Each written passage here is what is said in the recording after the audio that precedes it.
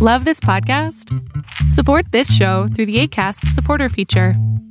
It's up to you how much you give, and there's no regular commitment. Just click the link in the show description to support now.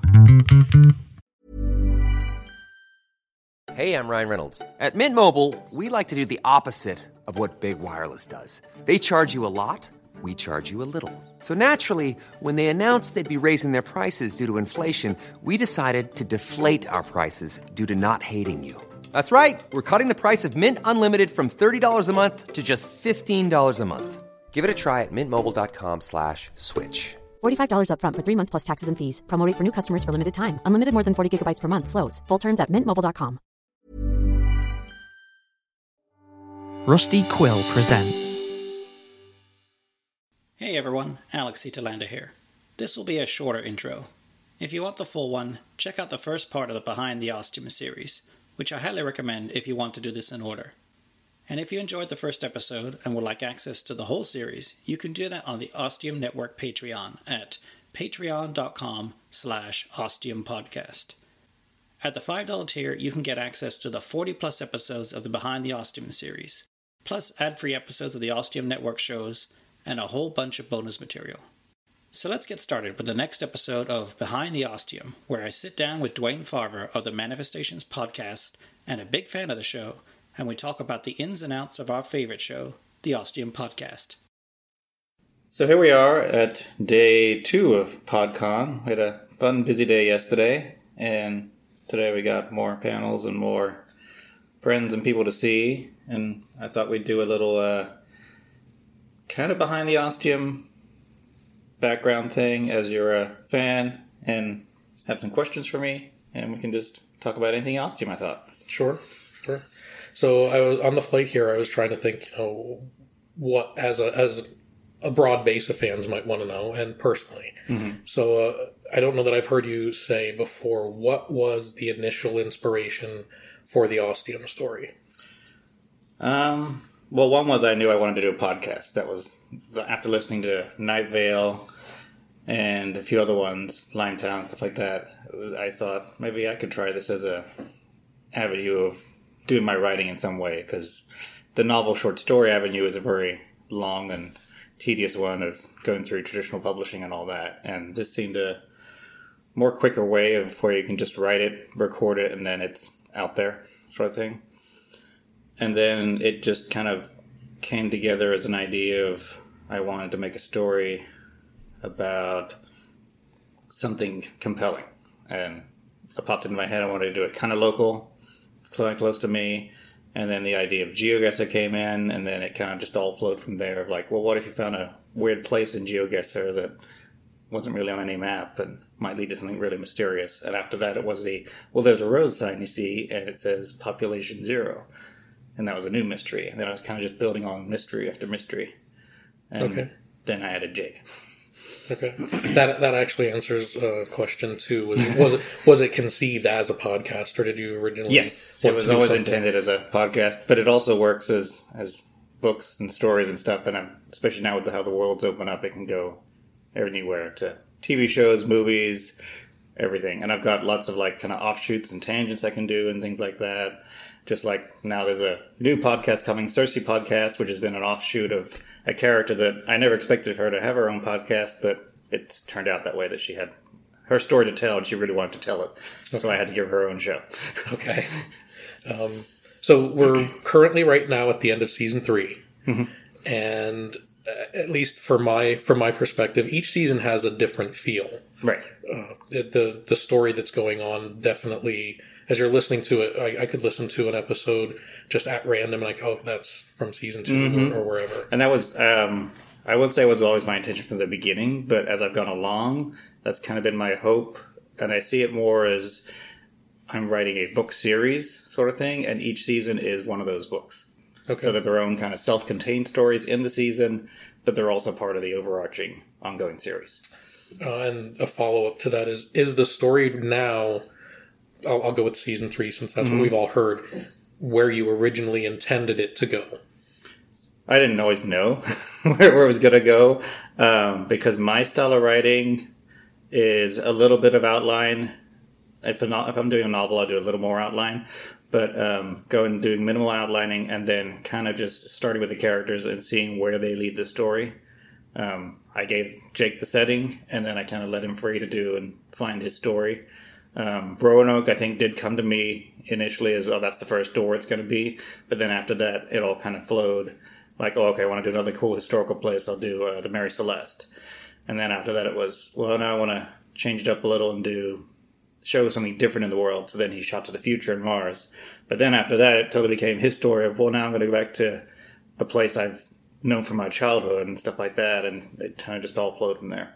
I'm gonna skip around on my questions Sure. then, because that actually leads into so based on the story, we especially the Ostium files that you're writing with the fan doors. It seems like you have more than a small interest in history and science. Yes, definitely. And I, as a fan, I appreciate that because I have the same interest. I'm thinking like possibly you're interested in like aerospace, like space travel type things more than others. Number one, is that accurate? Definitely. I'm interested in a lot of things, and I find, write what you know sort of thing. It's stuff I'm interested in, and as I read about it, I'll start writing about it.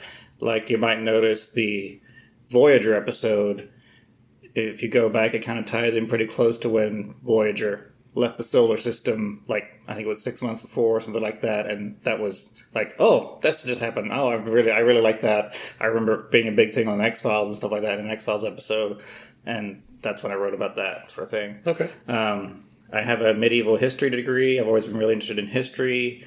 I listen to a lot of science podcasts, and definitely when I'm listening to stuff, whether it be science or history or things like that, if there's something that catches me, I'll either remember it or make a note about it or whatever, and then sometimes it will turn into a story.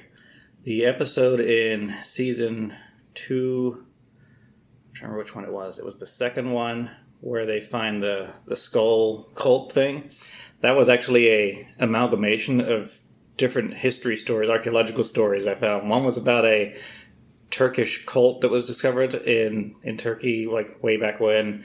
And I'm sure if they were doing this, it was about a skull cult, where they had found all these skulls. But then it was also a story about an old cave they found in South Africa, where they were excavating it, and it kept going further and further back. But it was a really narrow passage, so they actually had to get short interns from around the world. Like that was their requirement, to be able to fit through this narrow tunnel to get to see what was on the other side. And it was just a few bones, but then I added the mystery of this weird giant skull that isn't human. Okay. So we hear you, Chris, in Georgia all the time. How much interaction or how much influence do they have on their characters? Initially, I think because Georgia's done some recording stuff before, and Chris has done his own thing, but not necessarily as portraying a character or anything like that. He used to have his own online zine sort of thing, and he did recordings and stuff like that. So I think they came into it relatively new, and to begin with, it was pretty much sticking to the script sort of thing. And that changed also as starting Ostium, hadn't done a podcast or anything like that before too, so I changed as well. And as they became more and more comfortable in their characters, I've encouraged them to just record everything, mistakes, all that stuff, and then send it to me, and then I can always edit it accordingly. And in so doing, they'll end up changing words occasionally or saying things differently. George is really good about saying, well, that's not how Monica would say it, or that's not grammatically correct, or whatever, and then she'll just change it or redo it or something like that. Yeah. I enjoy her outtakes. Yeah, they're great. So now I really encourage it, just to do it your way if it doesn't feel... Because I feel like they've really gotten settled into their characters, and they know what they should be saying. Whether they're aware always if they change a word or say something differently or not, I like to think it's just the character coming through as they're recording it, and I'm always happy to keep it. Okay. That's all I had written. So the only other thing from this weekend that I've been seeing, just from meeting a lot of other podcast creators here, is that a lot of their stories are personal. So is this more of a personal story or just a story that you're very personally invested in? It may not be translating from your personal life, but just... definitely personally invested in. I've really enjoyed where it's taken me, because I never saw where it was going to go, sort of thing. And I didn't always know where it's going to go next season until I get there, sort of thing. And while there's not really that much of me in it, I've definitely found in all of my writing, when I look at it, it's kind of a freaky thing you can do when you look at all your writing together and you see certain themes in there. And I always, for some reason, whether I don't intentionally do it, have a person trying to find somewhere and feeling they don't belong. Okay. And it's always there. And it's like, fantasy, whatever genre it is, it's always a person who doesn't feel they're in the right setting, that they're where they belong, and there's somewhere they're trying to get to. And it wasn't my intention again, but that's what happened in Ostium too. As a fan, speaking personally for myself, that's part of what drew me to Ostium. I really resonated with the character Jake. I would have been just as excuse me, I would have been just as curious as him finding GeoGuessr. So you said Jake you kind of saw yourself in Jake a little bit? Yes. Like his finding...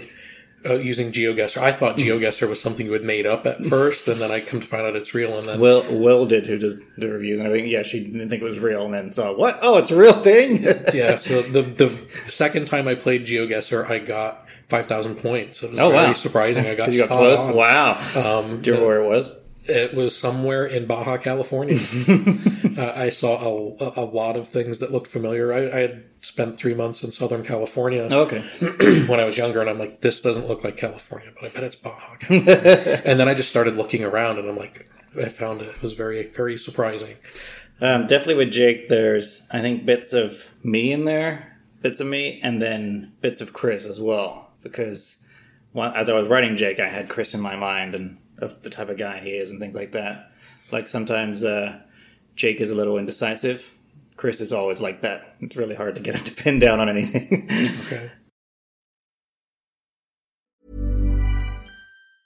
Mom deserves the best, and there's no better place to shop for Mother's Day than Whole Foods Market. They're your destination for unbeatable savings, from premium gifts to show-stopping flowers and irresistible desserts. Start by saving 33% with Prime on all body care and candles. Then get a 15-stem bunch of tulips for just $9.99 each with Prime. Round out Mom's menu with festive rosé, irresistible berry chantilly cake, and more special treats. Come celebrate Mother's Day at Whole Foods Market.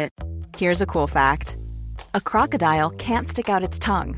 Another cool fact, you can get short-term health insurance for a month or just under a year in some states. United Healthcare short-term insurance plans are designed for people who are between jobs, coming off their parents' plan, or turning a side hustle into a full-time gig.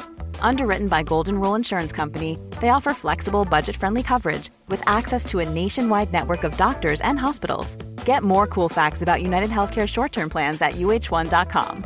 Hey, I'm Ryan Reynolds. Recently, I asked Mint Mobile's legal team if big wireless companies are allowed to raise prices due to inflation. They said yes. And then when I asked if raising prices technically violates those onerous two-year contracts, they said, what the f*** are you talking about, you insane Hollywood ass f- So to recap, we're cutting the price of Mint Unlimited from $30 a month to just $15 a month. Give it a try at mintmobile.com/switch. $45 up front for 3 months plus taxes and fees. Promo rate for new customers for limited time. Unlimited more than 40 gigabytes per month. Slows full terms at mintmobile.com. There's never been a faster or easier way to start your weight loss journey than with PlushCare. PlushCare accepts most insurance plans and gives you online access to board-certified physicians who can prescribe FDA-approved weight loss medications like Wegovy and Zepbound for those who qualify. Take charge of your health and speak with a board-certified physician about a weight loss plan that's right for you. Get started today at plushcare.com/weight loss. That's plushcare.com/weight loss. plushcare.com/weight loss. I do like the character of Jake. Not that he's uncommitted, but he's willing to change, adapt. Adapt. Yeah, that's a very good word. I like how he very curious to a fault. I like that. I resonate with that. I am. If I was put into a situation like a room full of buttons, I don't know what they do, but I'm going to start pressing some of them. Yeah, I think that's a little over me, being curious and not necessarily being indecisive, but I can't always make a decision right on the spot when I need to for certain things. And my wife knows this well, and then she's like, I'll give you some time to think about it or whatever, and then you'll come to your decision because that's how you are. And that's kind of how Jake is a little stuff. But then I also have been trying to push him into having to be more decisive and kind of being the leader, because he seems to be the guy that knows a lot about everything going on. And when they need to make a call, he's the one who needs to usually do it. Especially at the end of season 3, Jake seems to have gotten some information or made some realizations. Right. Well, and when he went through the blackness and kind of became changed in some way. I'm very interested to find out exactly what those changes entail. I am too. and the new character that we met. The personification of the blackness. Creature thing, whatever that is, I mean, I know a little bit more of that, which I won't say yet, but there will be more explained in season 4. I thought as we were going through season 2, finding out about Gibraltar, I had a very clear picture in my mind. I knew exactly where the story was going, so season 3 broke that completely. Oh, good. Yes. I won't just in case in the background one of the things does happen. Is really true. Just one thing I'm holding out hope for. But I thought Monica was a little bit more involved. So that did come to light a little bit with Ostium. But I thought she was much, much more involved. So I'm holding out for my secondary theory still being true. And again, it was one of those things that kind of just developed as the character developed. And no, I think I'm going to do another Behind the Ostium on talking about season 1 and how her character developed and how originally had her trying to be, definitely she wasn't as she appeared to be, and there was something else going on, and then I added that military element where she might have been with the military. And I remember when I was originally coming up with ideas, I was like, well, maybe she's an alien. Or she's from another dimension or something, and then it ended up being, no, she's just from the future. I can't think of anything else that I want to know, but we've been talking all weekend, so I've gotten a lot of information. I wish I would have saved some questions for this. That's okay. And then we have your little thing you're doing. And Door 129. Door 129 turning into manifesting itself into something new. That's my working title. Manifestations. Okay, And it began as the story in Centralia. Writing my own Ostium Door story, but I didn't want to base it too much on your own Ostium Doors, your fan stories. So that's why I just sort of was falling through a blackness, not Jake-like falling through blackness, but starting out in the blackness, finding myself in Centralia, which is a town that's 15 minutes from where I live. You're going local because it's familiar and correct, and it's not completely abandoned. There are some holdouts who won't leave, even though it's completely unsafe to live there, and their house could fall through the ground into a burning coal pit. But they still live like it's a normal home sort of thing, and have a job elsewhere. And, yes, there's absolutely no industry or jobs in the town of Centralia. It was a very small town to begin with. And the houses were built by the coal company, so they were on top of each other. They were not, individual homes. They were row homes. All the same. And the ones that were vacant were torn down, so they had to build supports on the sides of the walls where they tore down the houses to let the one that remains. Yeah, it's a very peculiar image when you go there. And if you go into the restricted area where no one's supposed to go because the road looks like it's heaved up in spots and higher on some side and there's cracks, you don't see a lot of smoke coming out from the fire anymore these days. But you walk down that part of the road and you'd see, venting smoke from the fire. Sounds like Limetown or something. a little bit. The way they were describing one of the towns in Tanis too reminded me of this. It's restricted. You can get. I don't know that the police would do too much to you other than ask you to leave.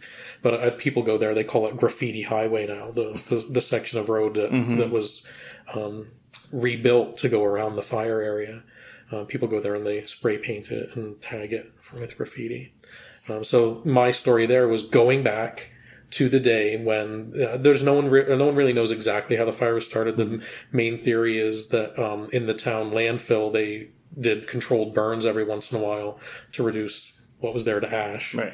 And there was a clay barrier between the landfill and the ground below, and it wasn't properly installed or wasn't maintained, and it let the fire spread to the coal vein underneath the town. And then a lot of the locals feel that it was conspiracy by the government to get them off of the land so that they could extract the precious minerals under the land. Didn't it all burn? Yeah, the only thing precious under there was the coal, which was on fire. You're right. So, yeah, but the locals... Which is what they wanted to do with the coal, just not have it be under the ground. But well, they thought there were diamonds and gold, and the government was trying to take from them. They were sitting on a cache of treasure, and they wanted exactly. So then all of the people that I let read the story, it was very short, so it was a fill a pamphlet, not even a short story, were asking me, so what comes next?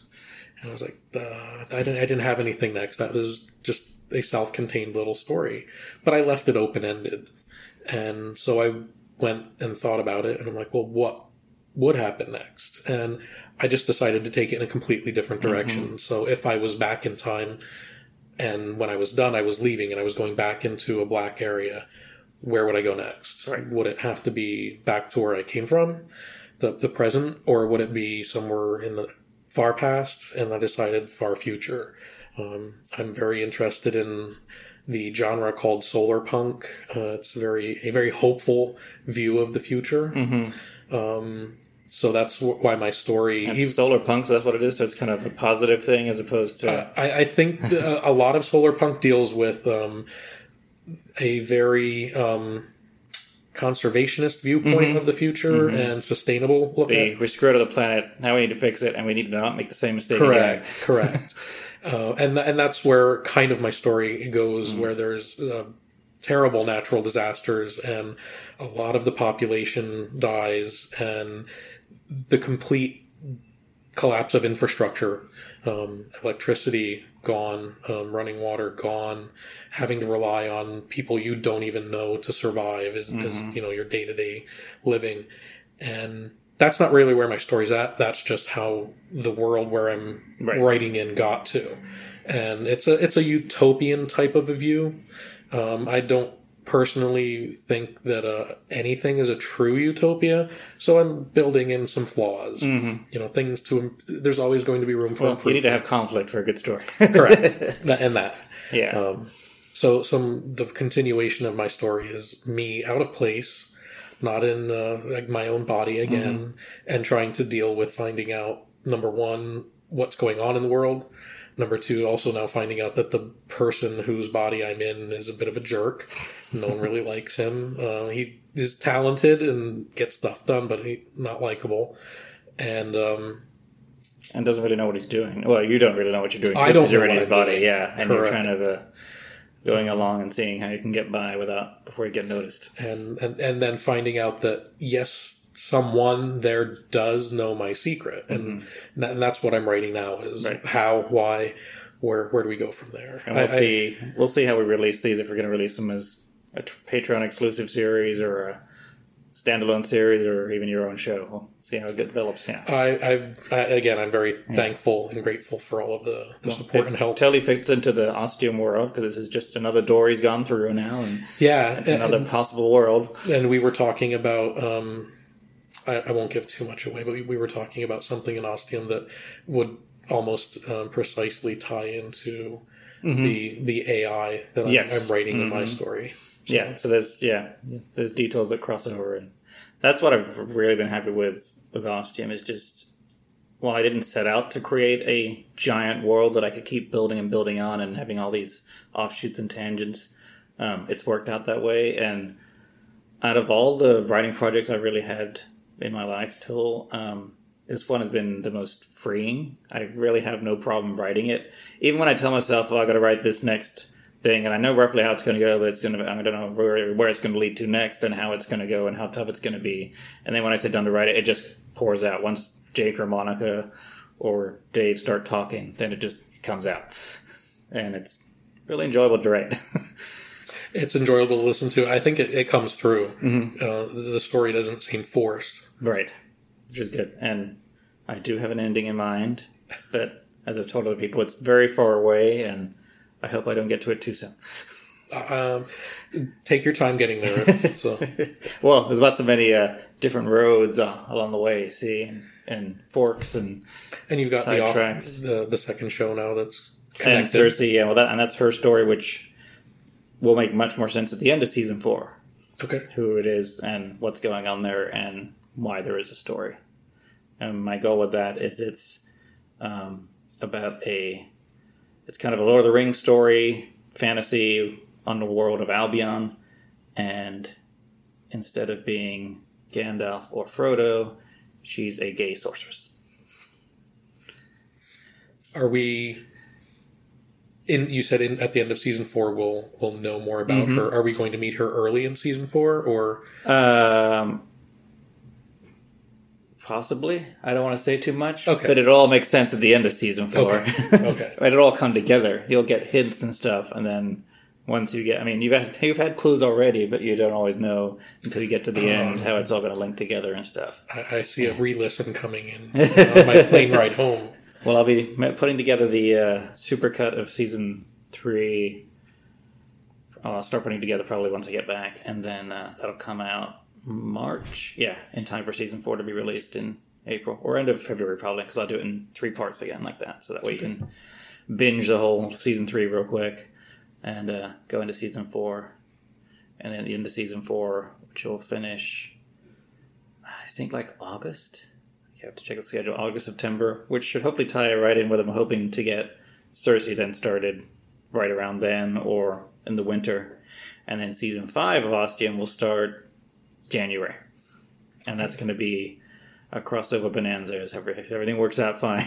If everything works out perfectly and we all get it done, it'll be 19 crossover episodes, shorter, 10 to 15 minutes, and then one finale. That sounds amazing. Fingers crossed. We're a year away, so that's my hope, is that we can get it all done. Okay. All right, I think that wraps it up. All right, thank you.